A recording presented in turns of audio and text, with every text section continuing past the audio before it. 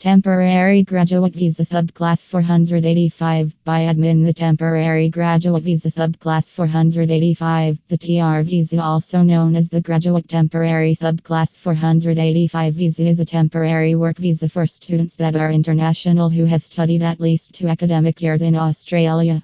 This visa may be simple in concept. The arrangements are quite technical for the Graduate Temporary Subclass 485 visa.